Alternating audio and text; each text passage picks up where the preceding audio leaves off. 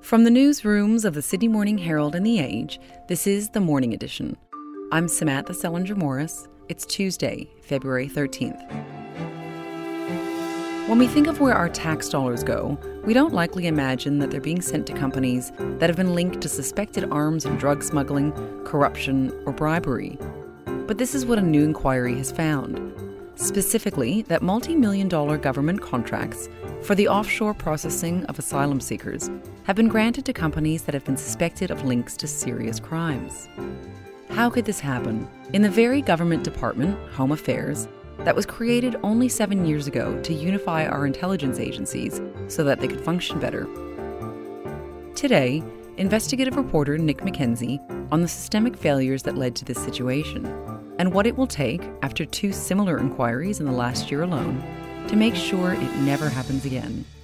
And just a note, there is no suggestion that Craig Thrupp, the founder and majority shareholder of Paladin, is involved in or had any knowledge of any alleged crime, only that Paladin is one of at least 3 companies contracted by Home Affairs and suspected of paying bribes to Pacific Island officials. So Nick, the last time we spoke last year, you revealed a number of extensive failures within the Home Affairs Department, and that's led to 2 inquiries so far, and now a 3rd. So can you please tell me about Dennis Richardson, the man who's headed up this latest inquiry, and what exactly he's been tasked with doing? Well, Dennis Richardson is perhaps the most famous public servant ever to grace Canberra. He's a former Director General of ASIO. He's a former Defence Department Secretary, Ambassador to the United States for Australia. He is respected across both sides of politics, and very much so, and known as a very fearsome and intelligent operator. He was assigned the task of looking at a scandal that we first raised in our reporting, or uncovered in our reporting, and that is, we found that offshore processing, the policy by which the Australian government was spending billions of dollars on PNG and Nauru, mostly under the former coalition, but Labor's had involvement as well. And what we found was some of that money was going to companies that were involved in alleged bribery, so paying off local officials, politicians, in order to maintain those contracts, or using the money in other suspect ways. Sometimes those companies themselves had links to corruption and different scandals. We revealed that. Richardson was appointed to investigate that and say, well, is this true? Is it correct that you found Home Affairs had contractual relationships with companies under active investigation by the Federal Police? Yes. Firms suspected of bribery and corruption? Yes. A firm whose CEO is being investigated for possible drugs and arms smuggling? Yes. A company implicated in suspected Iranian sanction busting and money laundering? A company whose directors were suspected of being so involved. For all this to have happened, there must have been one hell of a due diligence failure. Now, part of this story is that in itself, it wasn't actually that easy for you to even see the details of this inquiry. You'd actually been pushing to see the findings for months. Can you tell me about that? I think what's really important to understand is that the whole offshore processing regime is carried out really under a cloak of great secrecy, and that's supported by both sides of politics. And why? Well, they know there's a controversy in the community around offshore processing in respect of its human rights impacts, its impacts on asylum seekers. But placing that aside for a second, there's also great concern in the community around all the money it costs to run offshore processing in places like Nauru, and where that money ends up going. Nauru being a very, very corrupt country. Is it being pocketed by senior politicians there? I mean, there's all these problems with these policies. However, both parties believe it's a political no-go to challenge the policy. It would reflect poorly on their border security credentials. And so they throw this cloak of secrecy over many aspects of offshore processing. We lifted up that cloak to expose the fact that some of this money was ending up in dubious pockets. This government, to its credit, the Labor government, appointed Richardson to test or examine that. Yet still, he did his inquiry under a cloak of secrecy. It was a classified inquiry. There was no public hearings. There was very little public accountability during the actual inquiry process. The terms of reference remain classified, I believe. We were leaked a copy of a version of the inquiry, a redacted version of the inquiry some time ago. And we said to government, listen, we've got this. We're going to reveal it. We believe the public deserves to know what Richardson's found, even in redacted form. which ultimately led to the government, I think, agreeing to release it on Monday. And we were given access to Dennis Richardson to ask him questions about what he found, and we did just that. But it wasn't an easy process. We had to go to government and ask for this to be cast into the sunlight. And we had to ask for access to Richardson. And it really was in keeping with those years of secrecy that we had to go knocking on doors and pushing hard to get some sunlight in a place where the public really deserves to know what's going on. Okay, so Nick, I'd really love you to take me back to the moment, if you could, when you finally got to see this report. So what did you actually think when you saw it? So to read Richardson's report and to see that he's actually vindicated or validated our findings that there were these dubious money trails from the taxpayer through a contracting process to either dodgy companies or dodgy foreign officials wasn't surprising. I mean, one would have expected him to find that. What did surprise me, though, was the fact that he went further. He had access to vastly more information than we did, because he got access to all the intelligence held by our agencies, and he found dodgy companies getting money that I'd never heard of. The most shocking example is a company whose CEO was accused of alleged drug running and weapons smuggling. How on earth was that sort of a company getting Australian taxpayer dollars to involve itself in offshore processing? It's staggering to think of. So the fact that Richardson found more, I think, was very surprising. And while Richardson's redacted and now released sanitised version of his inquiry is quite bland in many parts, when you read between the lines, you realise Richardson, while he had a limited task, a small jurisdiction, and limited powers, and a very narrow job, he has pulled no punches. He has said the due diligence was shocking, the vetting was shocking, Home Affairs should have done better, other agencies like the Federal Police should have done better, money has gone to dubious companies and it shouldn't have. And he said that plainly and clearly. And I think to have that plain speaking is welcome, and I found that a bit surprising as well. Stands to reason then, though, that failure to access readily available information led to alleged crooked companies being contracted. That's a fair comment. And therefore taxpayer money flowing to such alleged crooked entities. That's a fair comment. I mean, how surprised were you? Obviously, you've got extensive history covering all kinds of alleged corruption within government and other entities. So were you rattled? Were you angered when you saw this report? I think we're trying to get our emotions involved in our reporting. But put it this way, I would have thought the public would be outraged to know that Home Affairs thought it was okay that at one time the president of Nauru, the guy in charge for the Nauruan people and the Nauruan government, allowing Australia to come and run offshore processing there, was simultaneously a subcontractor. Now this is the now former president, Lionel Angamia, that the government thought somehow it was okay to pay the president of Nauru to provide subcontracting services to offshore processing while he was the president. That's outrageous. That's clearly a massive conflict of interest, which raises alleged bribery concerns, blatant ones. That's outrageous. The amount of money that's spent on these contracts is simply outrageous. After the break, the systemic failures that led to these contracts. We've discovered the founding director of Paladin has made a personal profit, an estimated $160 million. Does that surprise you? It does surprise me, but it doesn't surprise me at another level. I suspect the profit margins in those contracts would have been very high. So, Nick, I think one of the most surprising findings of Richardson's inquiry was that some of the companies, including Paladin, actually had no history of expertise in providing the services that they were tasked to provide. Do you agree with that? I absolutely agree with that. I mean, Richardson is a very cautious public servant. He wouldn't have said those words lightly, but he did make it clear that Paladin had come from nothing. It had limited expertise and suddenly got this $500 million contract. I mean, think about this. It's an earlier contract. The biggest earlier contract it had prior to that $500 million contract was worth about $3 million. I mean, it went from a tiny company to this massive entity. We know the director and majority owner of Paladin. There's nothing firm that came from zero to hero in 5 minutes.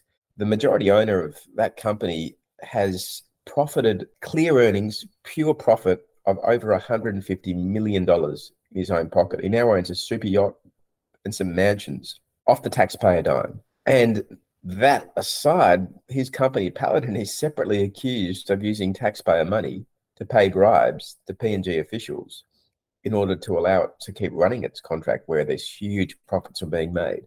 But it wasn't just Paladin. I think a real question that arises from all this is, should there be more accountability?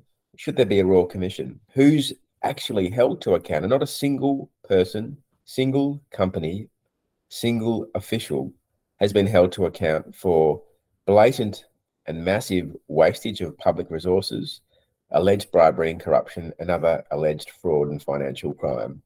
Now, maybe that will happen. There's 2 federal police investigations afoot. One's probing Paladin over allegations it paid bribes in PNG. One's probing Canstruct, another offshore processing contractor, a private Brisbane company, over similar alleged financial crimes. But we know the AFP has a poor track record in laying charges when it comes to this crime type. I don't think the public can hold its breath hoping for an outcome from federal police investigations in this area. So we're left with no accountability or little accountability. And we ask ourselves the question, is that good enough? How could this happen? How was there not a system of checks and balances to stop this from happening? A very good question. Richardson did look at this question tangentially. And what he said was there was limited supply. So there was limited companies offering the services needed.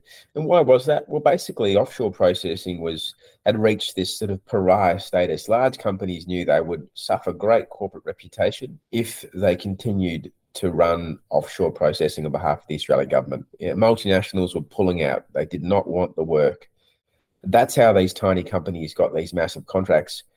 Is that excusable? Well, what Richardson says is, despite these time pressures, despite these issues that were forcing the government's hand to some extent, what still should have happened was some basic due diligence and vetting, and that did not happen. What Richardson finds is one arm of government wasn't talking to another.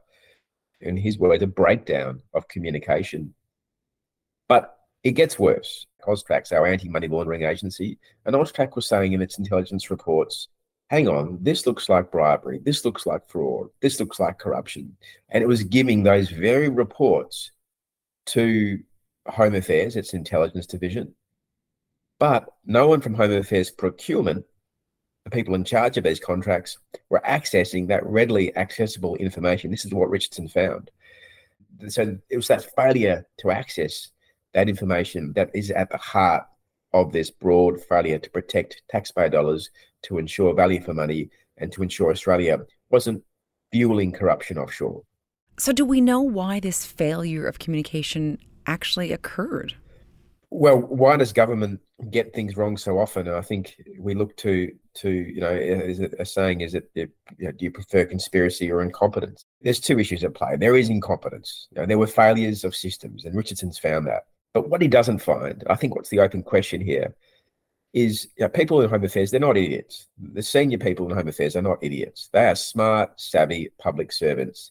The reality is they were under a huge amount of political pressure to get this done. Both sides of politics wanted to make sure offshore processing remained in place, and so they had to get it done by whatever cost, whether that was spoken political pressure or unspoken political pressure. And I should say Richardson has found no ministerial involvement or pressure in his investigation.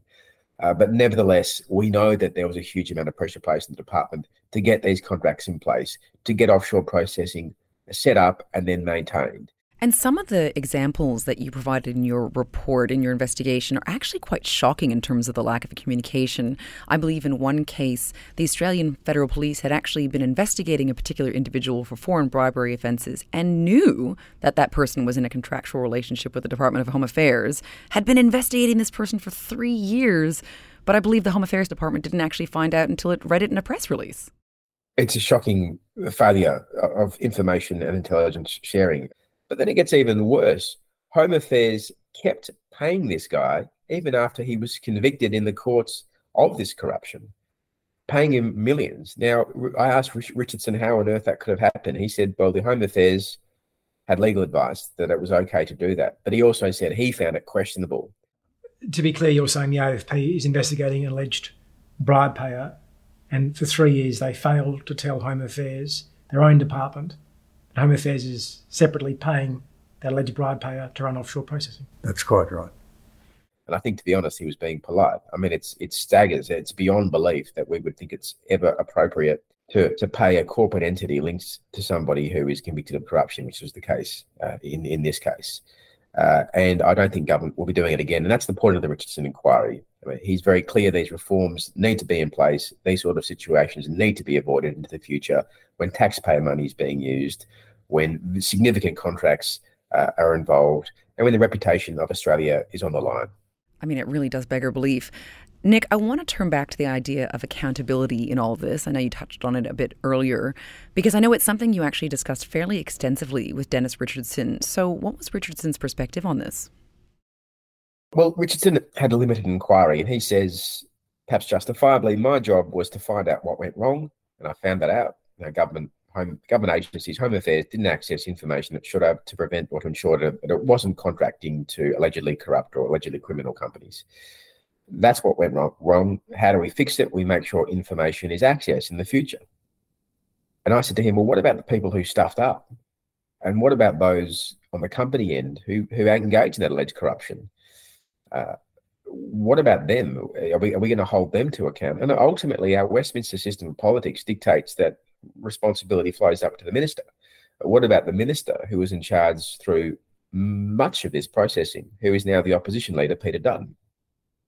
Now, Richardson would not buy into the question of political accountability. Fair enough. He's a public servant. That's not his job.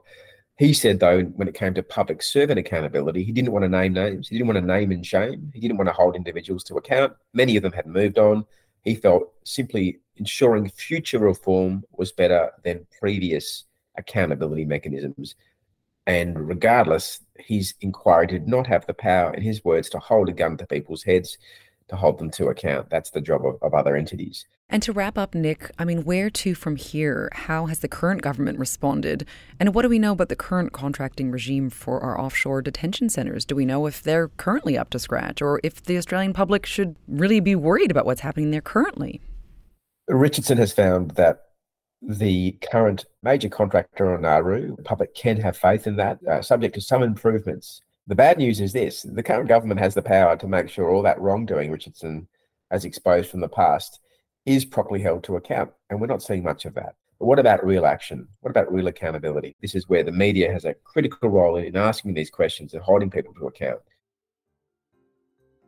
Thank you so much, Nick, for your time. Thank you. Cheers. Bye. Today's episode of The Morning Edition was produced by Tammy Mills, with technical assistance by David McMillan. Our executive producer is Ruby Schwartz. The Morning Edition is a production of The Age and the Sydney Morning Herald.